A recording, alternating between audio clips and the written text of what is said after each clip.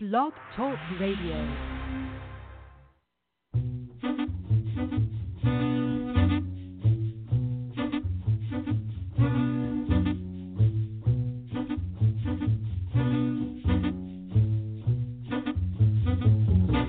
When you walk through the garden, you gotta watch your back.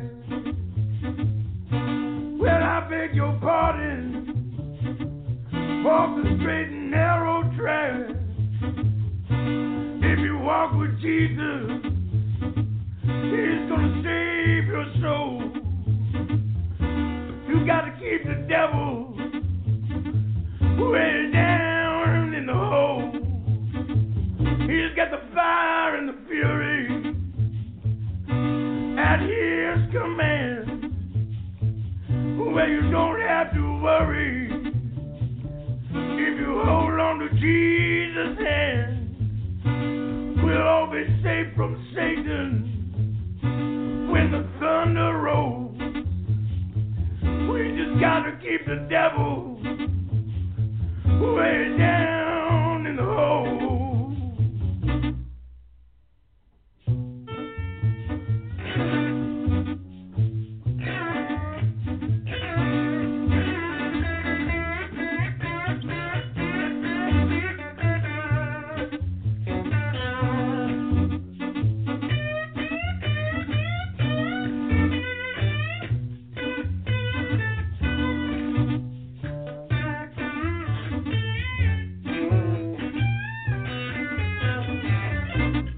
The angels sing about Jesus' mighty sword, and they shield you with their wings and keep you close to the Lord.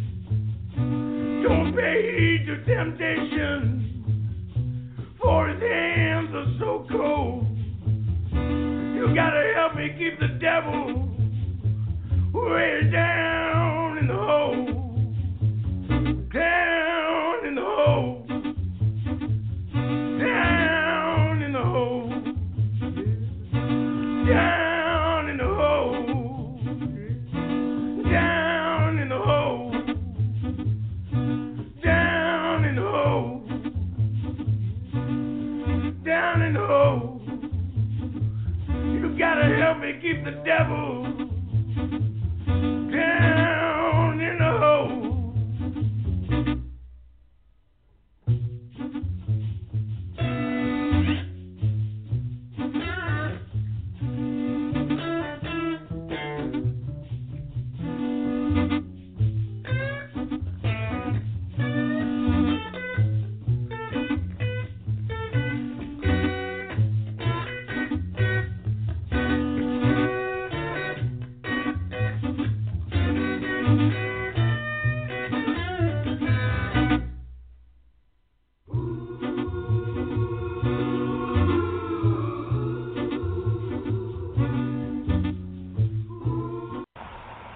This is the Burrow House, a plantation home in tiny Statesburg, South Carolina, about 10 miles west of Sumter. It has been the site of many Forrest Gump-like moments. General Thomas Sumter lived here. Former Governor Stephen Miller lived here. Joel Poinsett, for whom the poinsettia is named, died here. Even Samuel Maverick, whose son became the namesake for the term independent rebel, owned this house on the property.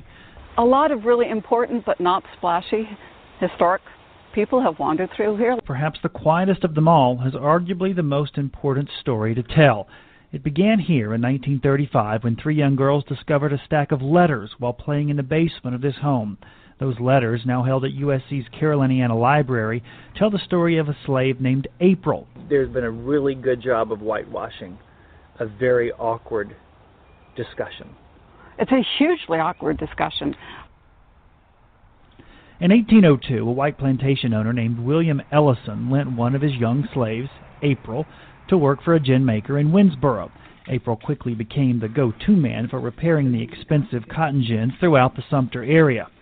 They send him out to the plantations and they take them apart. He would sharpen them on location. And that's why he heard about Statesburg. He came through here as a young man. And, he said, well, when he bought his freedom or whatever, he came here. The center of plantation country, the wealthiest area of South Carolina. He changed his name. April was now known as William Ellison, the name of his former white owner. His gin business prospered. He bought this home, hundreds of acres of land, and eventually 68 slaves to work that land. Granger McCoy now lives in the Ellison home and says he often finds old cotton gin blades. What do the Ellisons say when they come? They're looking for the home place.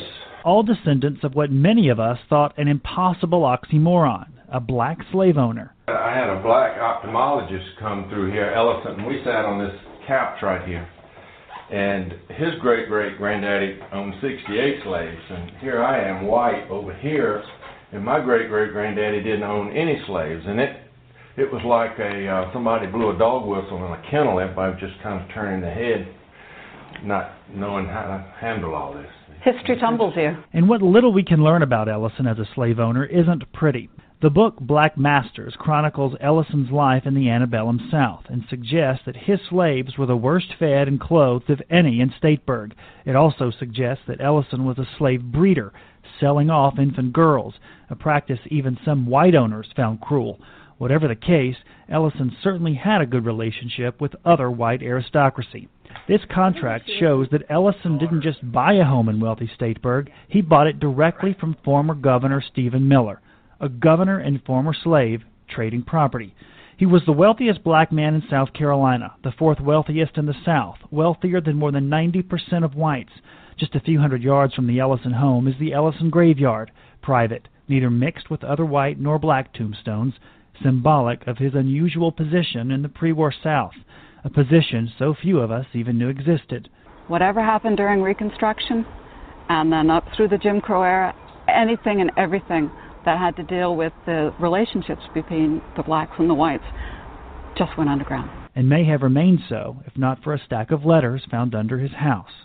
For Hidden Columbia, Anderson Burns, ABC Columbia News.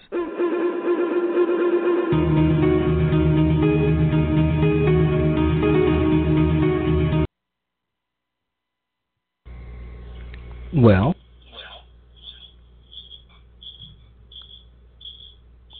welcome, folks, to another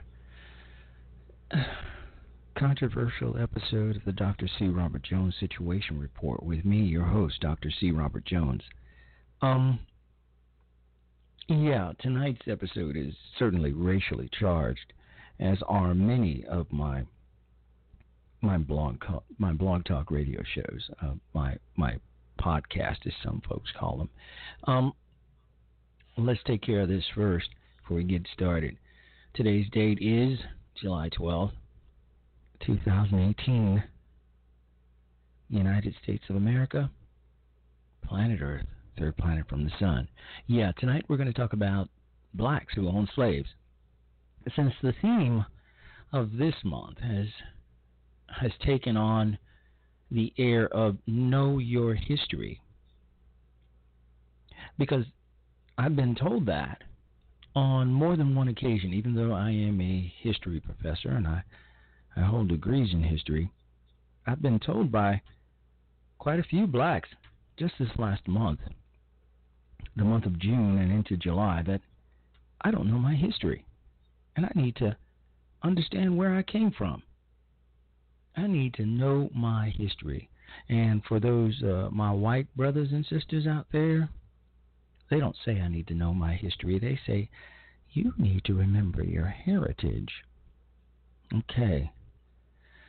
And most of this is stemming from my allegiance to the Republican Party. I'm a conservative, as everyone knows.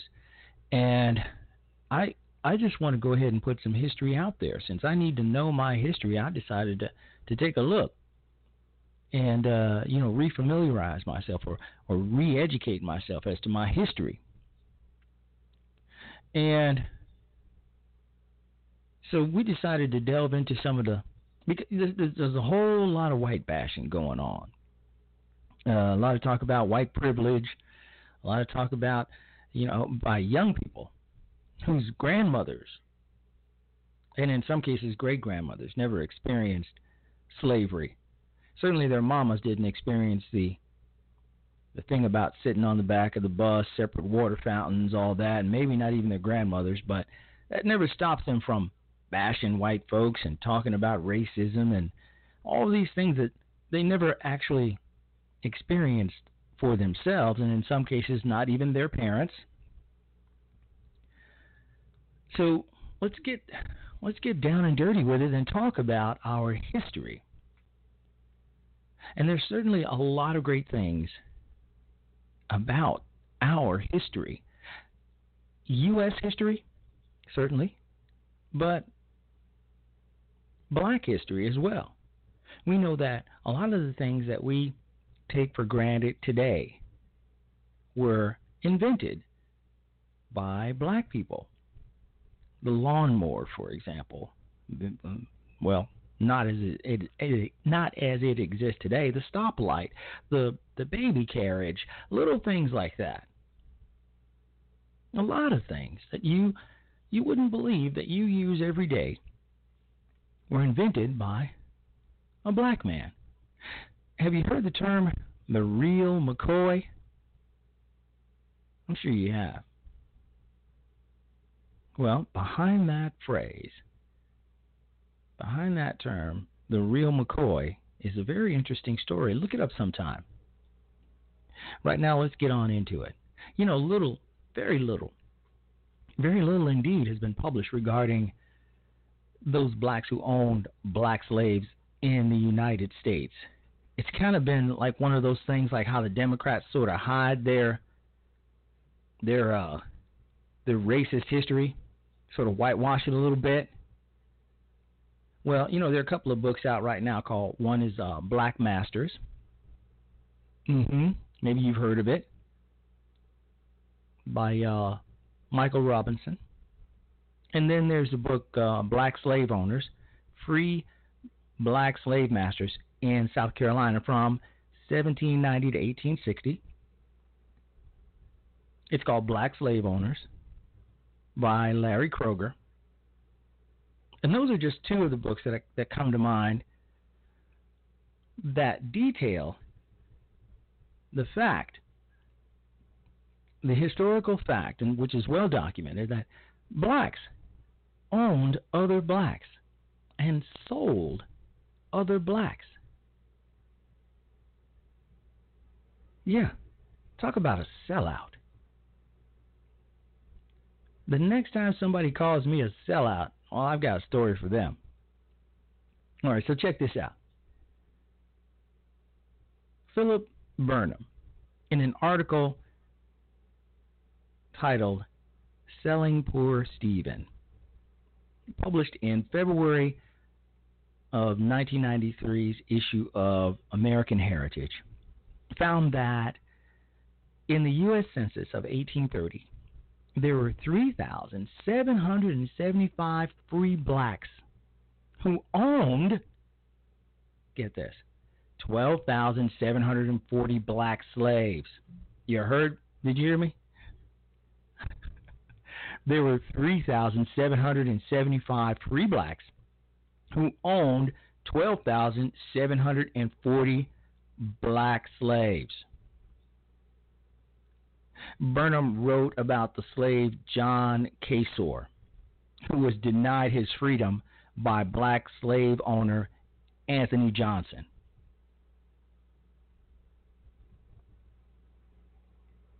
You want to know the story, don't you? Well, here it is.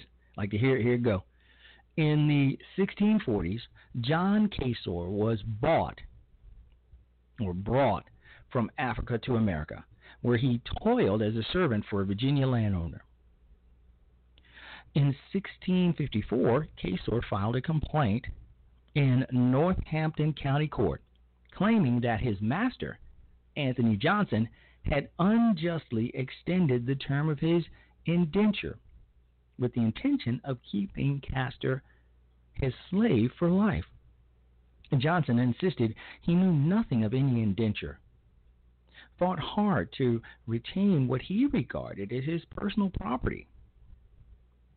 So, after much wrangling, on March 8, 1655, the court ruled that the said John Casor Negro, and this is actual verbiage taken from the court documents, by the way.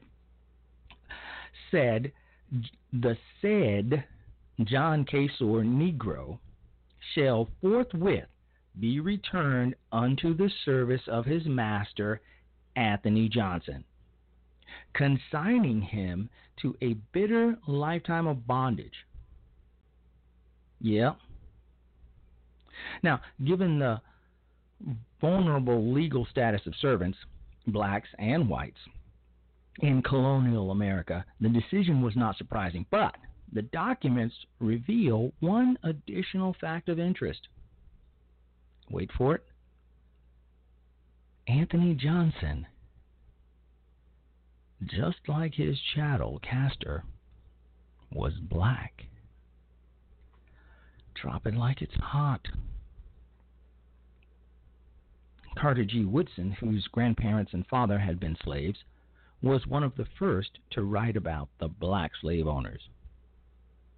In Free Negro Owners of Slaves in the United States in 1830, and it was published in 1924, Woodson gave the names and numbers of slaves owned by free blacks counted in the U.S. Census of 1830, listing them by name and the number of slaves owned.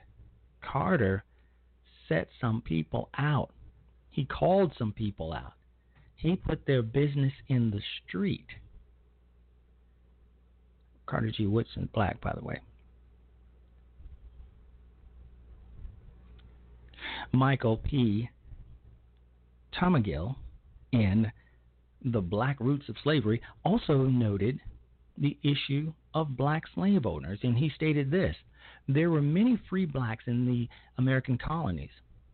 They were enfranchised, and as early as 1641, Matthews de Sousa were elected to legislatures. These free blacks owned slaves, some for philanthropic reasons, as Carter G. Woodson suggests. However, as Larry Hope Franklin wrote, free Negroes had a real economic interest in the institution of slavery and held slaves in order to improve their own economic status. It's about money. It's about power. The usual, right? The census of 1830 lists 965 free black slave owners in Louisiana alone, folks. And they owned a total combined 4,206 slaves. The state of South Carolina listed 464 free blacks owning 2,715 slaves. How ironic it is. How ironic it is that so many blacks own so many slaves in South Carolina, yet no one seemed to mention this during the so-called flag controversy. And some blacks served in the Confederate Army, which is another omission in our popular culture. The movie Glory did not happen to mention that blacks served in the Confederate Army. Nope. It did give the impression that the black soldiers in the 54th Massachusetts were former slaves, which was not true, by the way.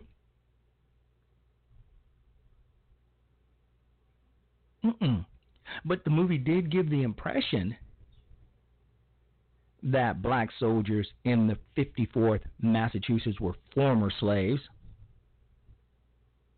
Again, not true. And again, blacks served in the Confederate Army. Talk about turncoats.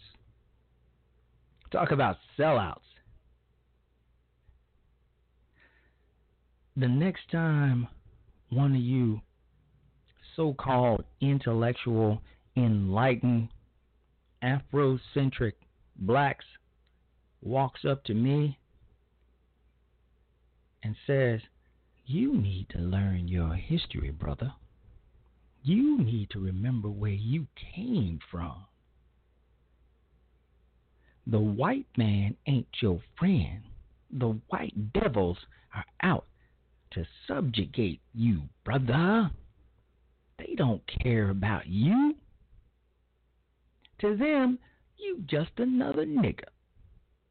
Oh, I can't tell you how many times I've heard that. You won't believe how many times another black man has stepped up to me and said, no matter how successful you are, no matter how much money you make, no matter how many degrees you get, to them, you just another nigger. You heard me? Can you imagine somebody actually walking up and talking to me that way? I took pity on him. I spared him. I didn't have to. I was feeling generous.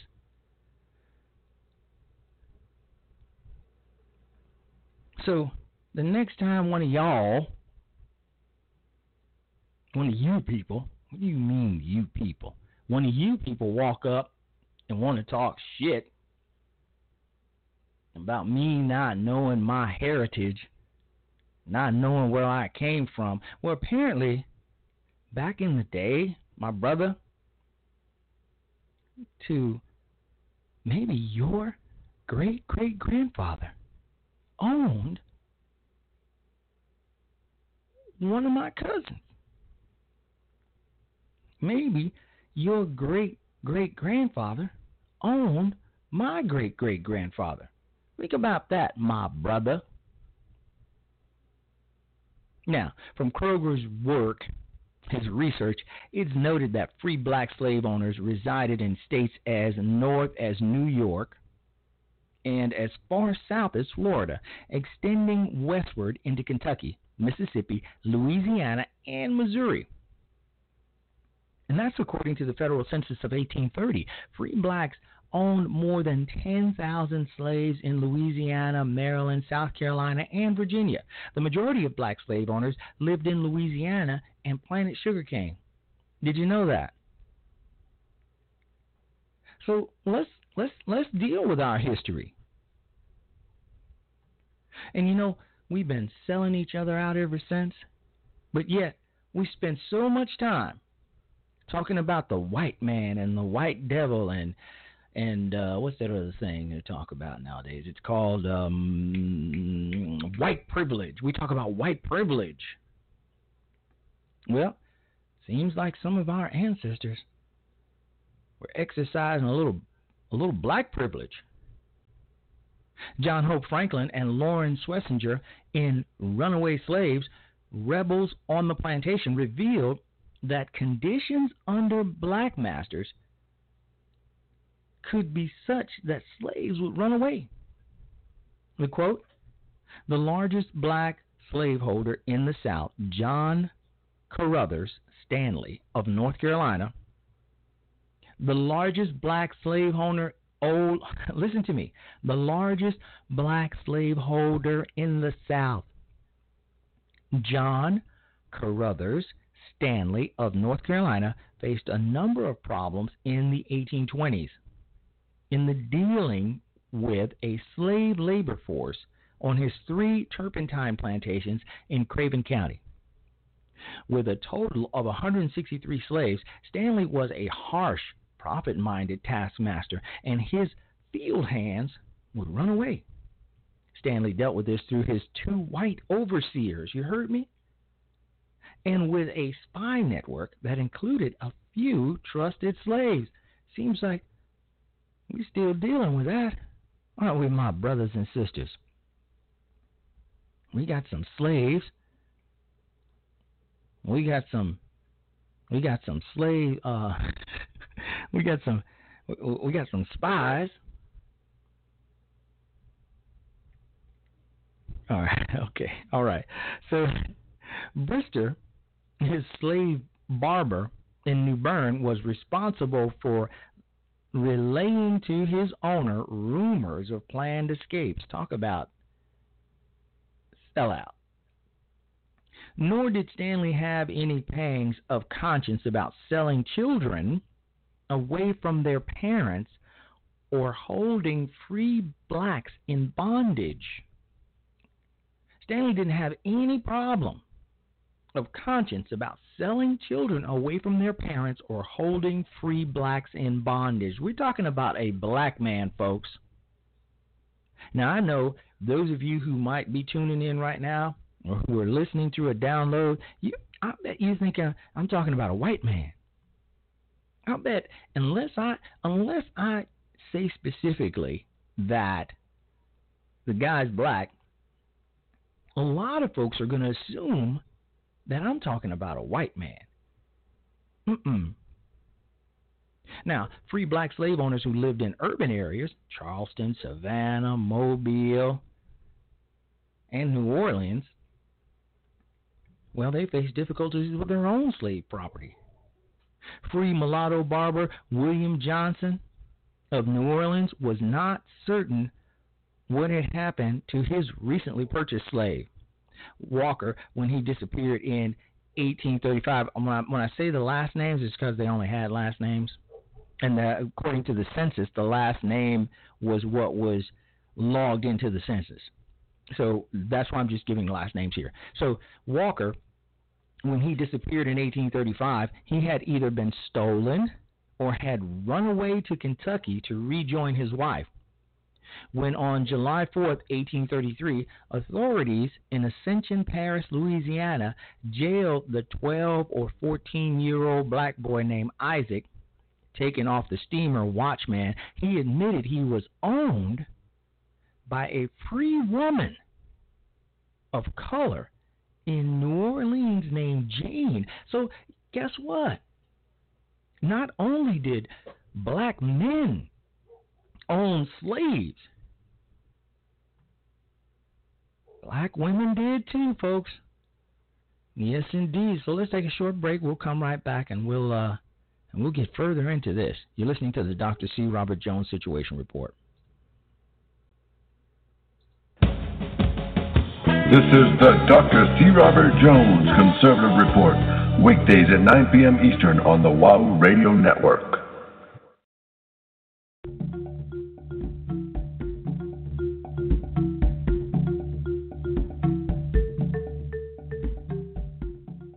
Hey, Jim Stroud here with some information that has blown my mind.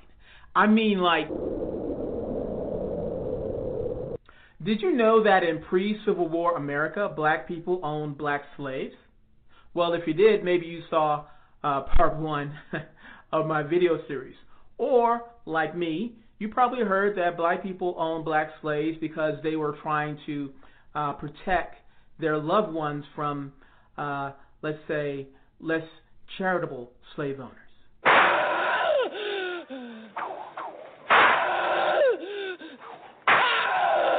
James, your name is Toby. I want to hear you say it. Your name is Toby. You're going to learn to say your name. Let me hear you say it. What's your name? Kunta Kinte. While it is true that some blacks did own black slaves as a way of protecting their loved ones, that is only part of the story. It is not the entire story. Check out some of these statistics from the U.S. Census of 1830, and you'll see some interesting things like this. 965 free black slave owners in Louisiana owned 4,206 slaves. 464 free blacks in South Carolina owned 2,715 slaves. And as a matter of fact, free blacks owned more than 10,000 slaves in Louisiana, Maryland, South Carolina, and Virginia. The majority of black slave owners lived in Louisiana and planted sugarcane. Okay, when I saw those stats, I became very, very intrigued about black slave owners. So I started researching and finding more information on the topic. And here are some things I discovered. Harry Koger, in his book, Black Slave Owners, Free Black Slave Masters in South Carolina, he wrote about the success of black women in Charleston. Here's a quote. By 1860, so many black women in Charleston had inherited or been given slaves and other property by white men.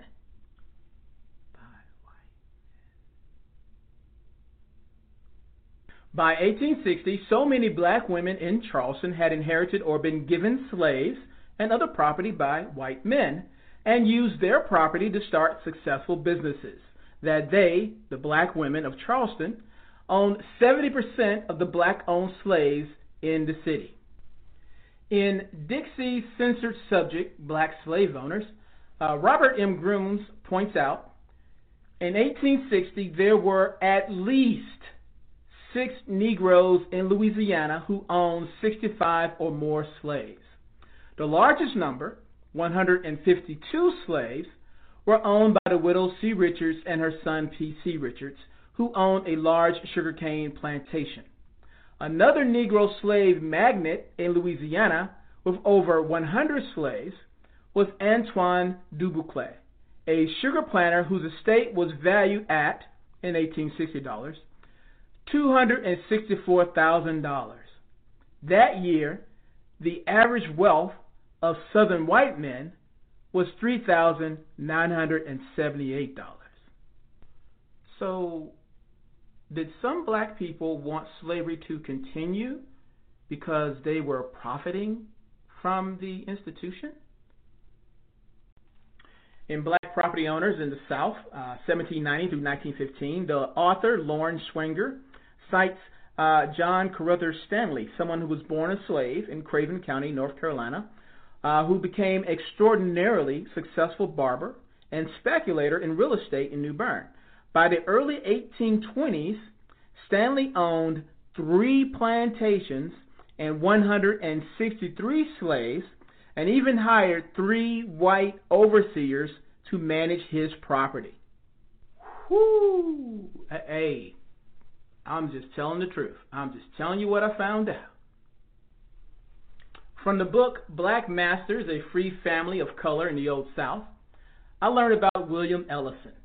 Now, he was born in 1790 as a slave on a plantation in the Fairfield district of the state, far up country from Charleston. In 1816, at the age of 26, he bought his own freedom and soon bought his wife and their child. In 1822, he opened his own cotton gin and soon became quite wealthy. By his death in 1860, he owned 900 acres of land and 63 slaves.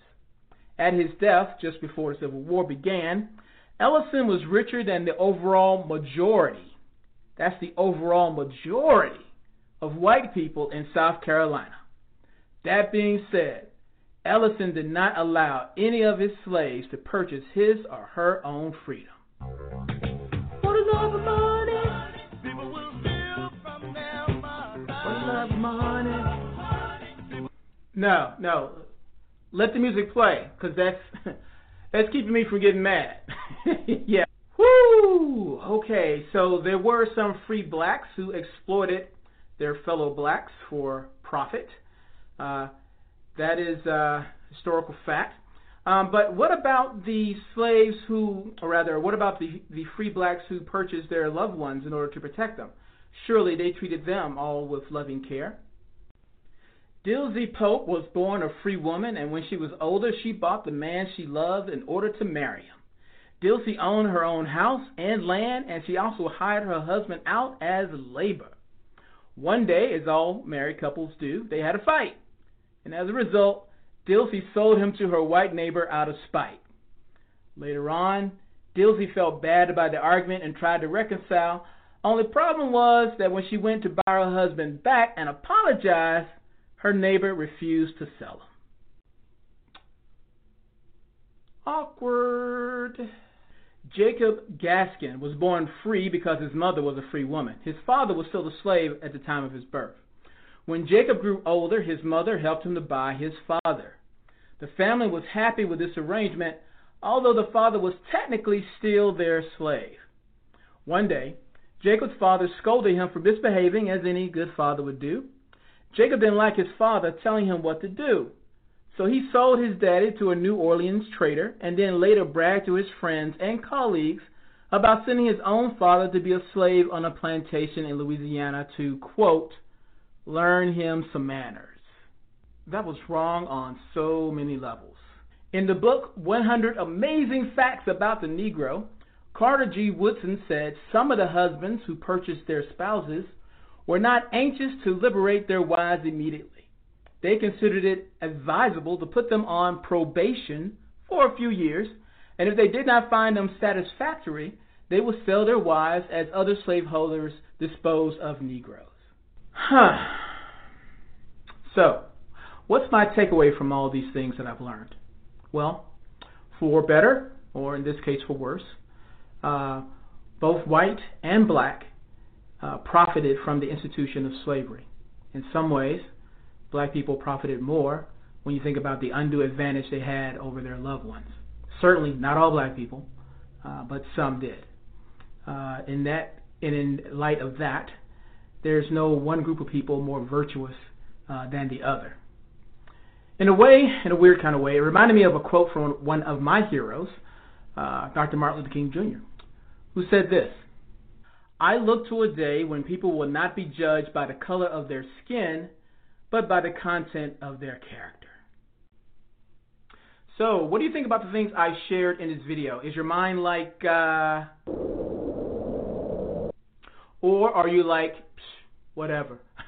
Either way, I would like to hear from you. If you would, leave a comment below. Please share this video far and wide. I'd appreciate that. And also would appreciate even more if you would subscribe to my blog, of course, jimstroud.com. Now, all of my videos, most of my videos deal with technology for the most part. This is something I'm doing for Black History Month. But who knows? Based on the response, maybe I'll do more. I don't know. Before I go, I want to present an award.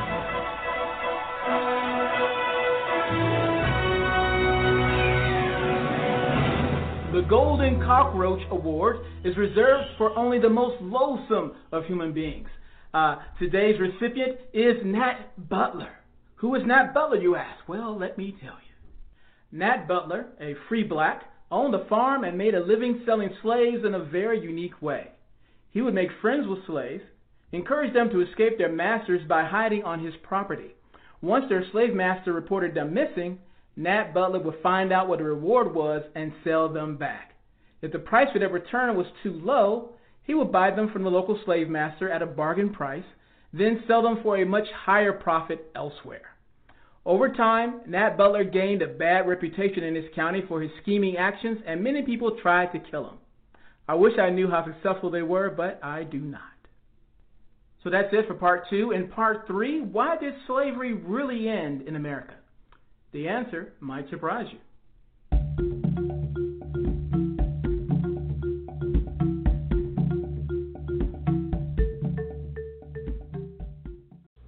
All right, welcome back, folks, to the Dr. C. Robert Jones Situation Report. That was a good friend of mine, there, Butler, and check his videos out when you have a chance. And he kind of sounds a little bit like me. I think he's doing me a little bit, but hey, that's cool. I'll take it as a compliment. But listen, you know what? What he said was certainly true. It was so true, and it's all documented. It's all a part of history. And you know that part, I particularly enjoyed it, actually. I don't know why, and maybe shame on me, where the wife sold her husband because he got a little out of line to try to teach him a lesson. I'll show you, nigga. I'll sell your ass. Sold him, then just to teach him a lesson, you see. And then decided, you know what? Okay, I think he's learned his lesson. Let me get out my purse. Went to try to buy her husband back, only to have the person who bought him say, "Oh, yeah, no, I'm not selling." Yeah. You know, we get sold out like that all the time by our women. Only this time it's more modern. You see, what had happened was, or what happens is, you get a little out of line, your wife, this happens in the black community a lot. I don't know about white folks, but this happens in the black community a lot, called the community. All right, so she calls you get a little out of line, get a little too uppity. She calls the cops on you. She says you hit her, or maybe you just acted like you was going to hit her. You raised your hand to hit her, but you thought better of it. You remembered your training from your mom and dad, so you just go chill. You go lie down on the couch or something, and you doze off a little bit. Next thing you know, boom, boom, boom, boom, boom, boom, boom. There's a knock at the door. Cops come, say we heard there was a domestic disturbance. Of course, they're not taking her away. They're looking for you.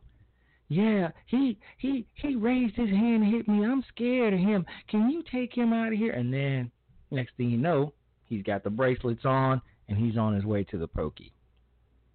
A little bit later on, she calms down and says, you know, he really didn't do anything and I don't want to press charges.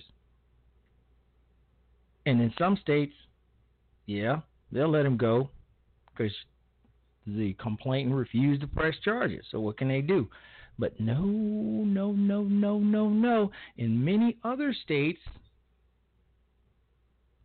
the district attorney says, or the state's attorney rather, says, no, you know, we're gonna go ahead and pick up these charges. You can recant all you want, but we're gonna go ahead and pick up the charges anyway. Next thing you know, they're saying, you know what, you tell your story to the judge. Boom, drop it like it's hot. It's a similar situation, not exactly, but it's I guess it's the black man's new updated version of what the wife did during slavery times when she sold her husband and then try to buy him back after she thought he learned his lesson. We go to jail for a little while to teach us a lesson. Maybe we'll stay home more. Maybe we won't be so uppity. Blah, blah, blah, blah, blah. But boom, next thing you know, the jails are full. So, did you learn anything from my guy? Because he did the research and he laid it down, and I'm so very proud of him because he put it out there. You know, every single day we deal with this same situation. It's not changed. It's only gotten a little bit more sophisticated, a little bit more technical. Now, instead of being sold out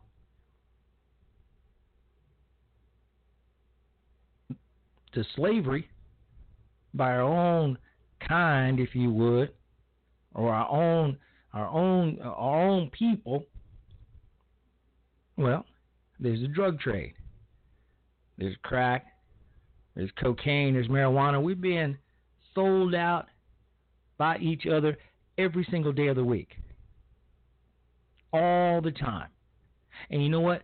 What blacks used to do was they'll blame it on white people. They'll say, white people bred our ancestors to be at each other's throat, because then you had the house hands and then you had the field hands, and then the house hands were jealous of the field hands were jealous of the house hands, and then there was the light-skinned folks that had the, mixed blood because they slept with the master slept with them and made these mulatto babies, and you had all this going on. So we've been at our throats ever since then, and it's the white man's fault. Well, maybe not so much, because there are quite a few blacks, as we have proven, that held other black people in bondage. And you know what I find particularly despicable about all of this is that black slave owners often treated their slaves worse, much worse, than white slave owners treated blacks. What is that all about? In 1860, there were at least 6 Negroes in Louisiana who owned 65 or more slaves. The largest number, 152 slaves, were owned by the widow, C. Charles, and her son, P.C. Charles, who owned a large sugarcane plantation. Blacks, folks, not whites, for those of you who are just tuning in. Another Negro slave magnate in Louisiana with over 100 slaves was Antoine Dublachet, a sugar planter whose estate was valued in $1860 at $264,000. My God just put that one out there, so you knew You knew about that one. But check this out. $1860, $264,000. Now that year, the average wealth of Southern white men was $3,978. You know, that's interesting. Considering today's accounts of life under slavery, author Johnson and Rook report instances where free Negroes petitioned to be allowed to become slaves. And this was because they were unable to support themselves.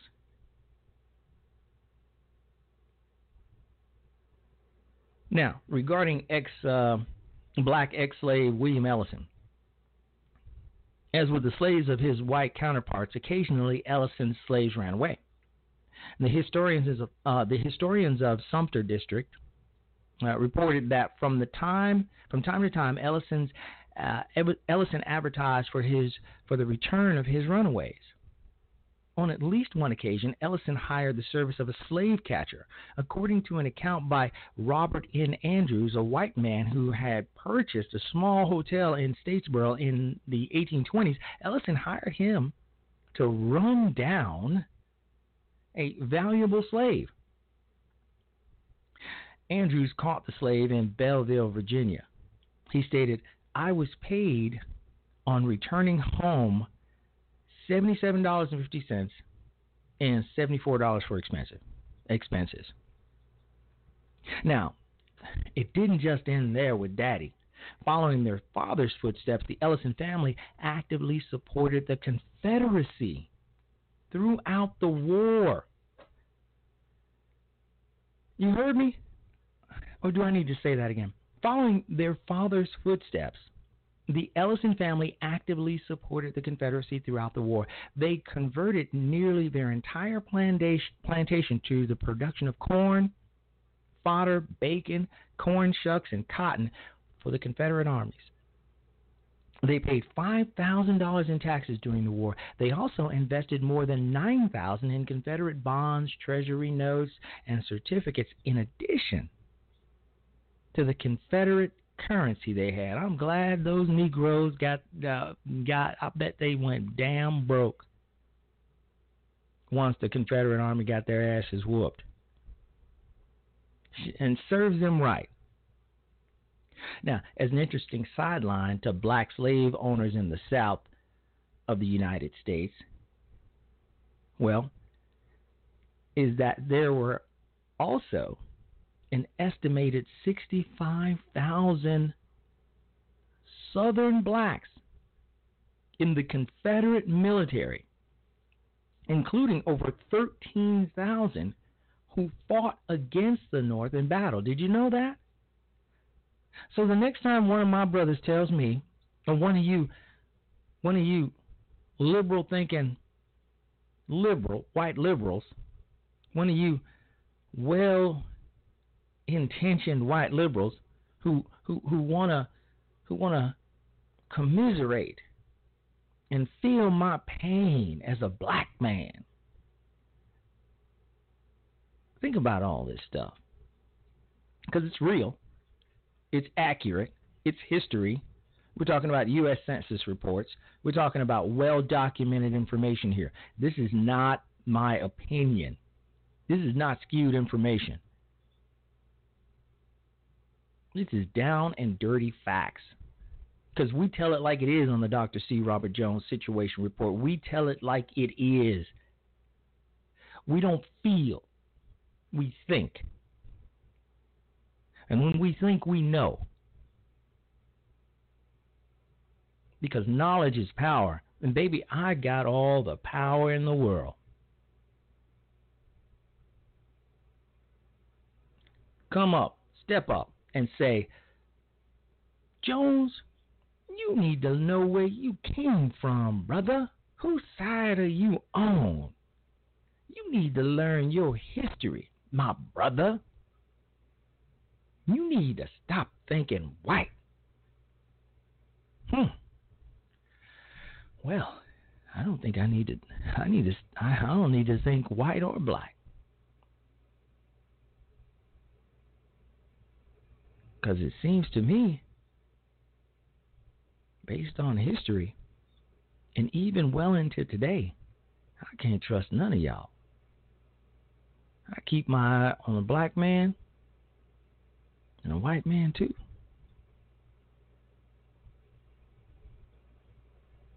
But more so, a black man. Because I can see, in some ways, I can comprehend how a white man might enslave my ancestors back during those times and consider me less than human. It's almost conceivable, yes.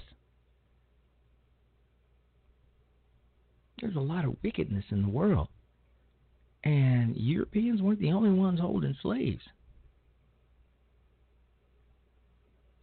And anybody with any knowledge, anybody who's ever really picked up a book, knows that Europeans weren't the only slave holders. Hell, Africans in Africa owned slaves before they were brought to this continent. And so the reason why I need to keep a more focused eye on black people is that during the times of slavery on this continent, it's a well-known and well-documented fact that black slaveholders treated their slaves far worse, in many cases, than white slave owners treated their slaves. I like for there to be a movie, kind of like a Roots type of movie, in miniseries form. But have that movie deal exclusively with blacks who owned other blacks. Because I think that this generation who's anti-white and who talks about white privilege and white devils and all that. There's even some TV series on Netflix called Dear White People. How about Dear Black People? Let's do that. Because your black asses, at least your ancestors, they're not righteous folks in a lot of cases. There are many of you black folks out there who don't even know, who have no idea whether or not your ancestors actually owned other black people. So before you go casting stones at those white slaveholders and start asking for reparations, well, here's the thing. If I'm going to get reparations from the United States government because my great-great-great-grandfather was a slave, so somehow I'm supposed to get paid for that, then see here, Mr. Black man and woman, open your wallet also. Because I don't know for sure right now whether or not my ancestors were owned by other black people. But you know what? I'm going to err on the side of caution. So while the U.S. government is opening their wallet, if they ever do, to put down reparations, you need to pony up too. Each and every one of you. Hell, even me, because I don't know. I don't know if my ancestors had slaves or not, or owned slaves. So maybe we should all throw a little more Jack into the kitty and spread it around. How about that?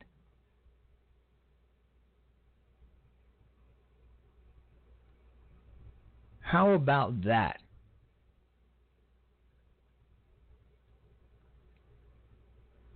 All right. Well, this has been a very, very interesting topic. Now, I want you to go ahead and pick up a couple of books, if you dare. If you have time, you can get them on Amazon. I'm looking at them right now on Amazon.com. Black Masters. Free black slave masters in South Carolina from 1790 to 1860. It's only $19.20 prime, or you can get them used for $8.97 by Michael P. Johnson, who is a black man. All right, or how about this? Go. How about that? Black slave owners, free black slave masters in South Carolina from 1790 to 1860. Black slave owners by Larry Kroger. How about that? Paperback, $18.99. You can probably find it cheaper somewhere. How about that? So let's all collectively learn our history. And the next time one of my white friends, any white people out there at all, have some black folk person get up in your face and say, your family owned slaves and y'all white. Let them know. Let them know that, hey, maybe your black ass has some skeletons in your proverbial closet when it comes to slavery. Because as far as history is concerned, blacks owned slaves too, and a whole hell of a lot of them. That's the sad, sick part. Can you imagine the first legal slave holder? Listen to me, the first legal slaveholder on this continent in the great state of Virginia was a black man. Now, wrap your head around that. Wrap your head around that for just a little bit. The first, I didn't even want to continue. It's just sad. It's extra. It's so sad. It's funny because now you have all these young folks running around talking about white folks and vilifying white people and talking about white privilege and the white slave masters and all of that. When you got William Ellison and his whole damn family owning slaves and fighting on the side of the Confederacy. And then you got Johnson, the first person to own slaves on this continent legally, who fought to keep his slave forever.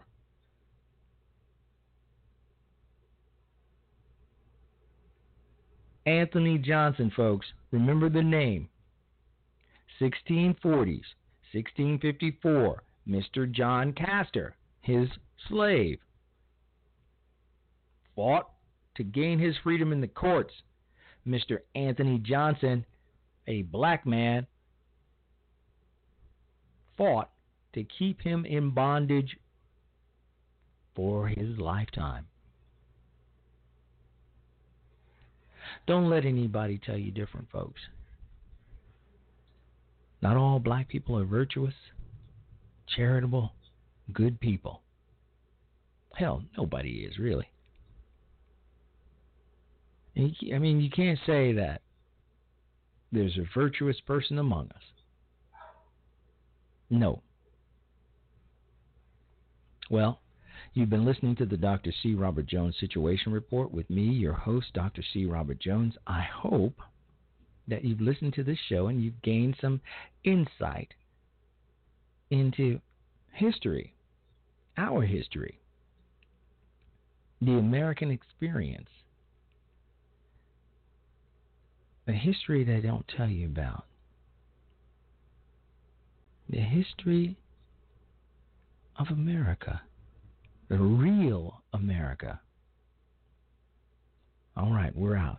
You've been listening to the Dr. C. Robert Jones Situation Report. Tune in on Monday, and we'll be back again, and we'll talk some more stuff. We'll find out some more stuff about history.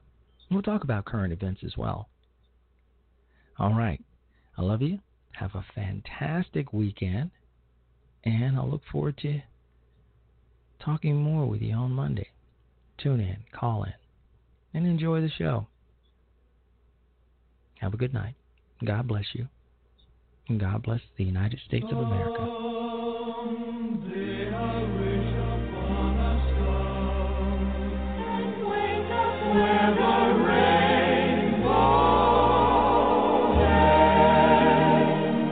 Somewhere over the rainbow, way up high,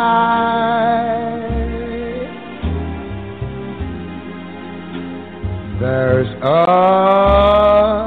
land that I've heard of once in a lullaby.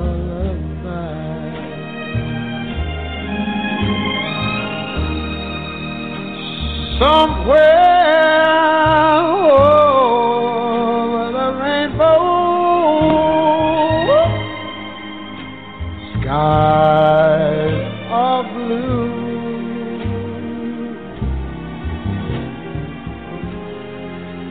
and the dreams that you dare to dream really do come true. Someday I'll wish upon a star and wake up where the clouds are far behind me.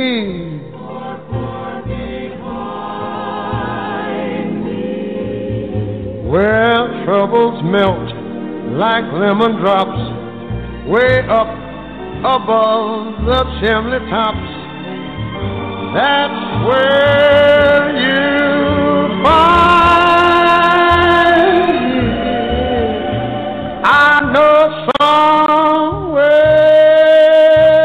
over the rainbow, the bluebirds fly.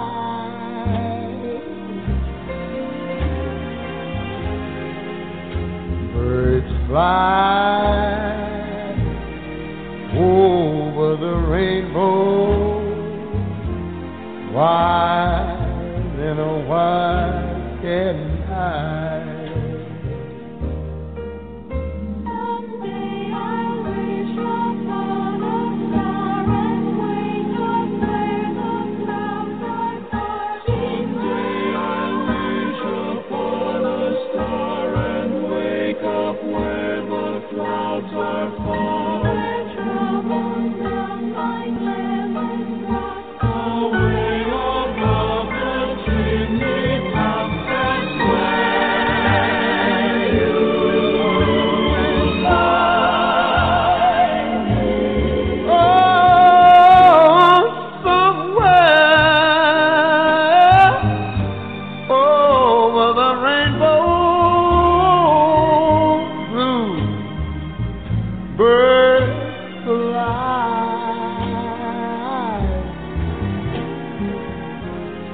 Birds fly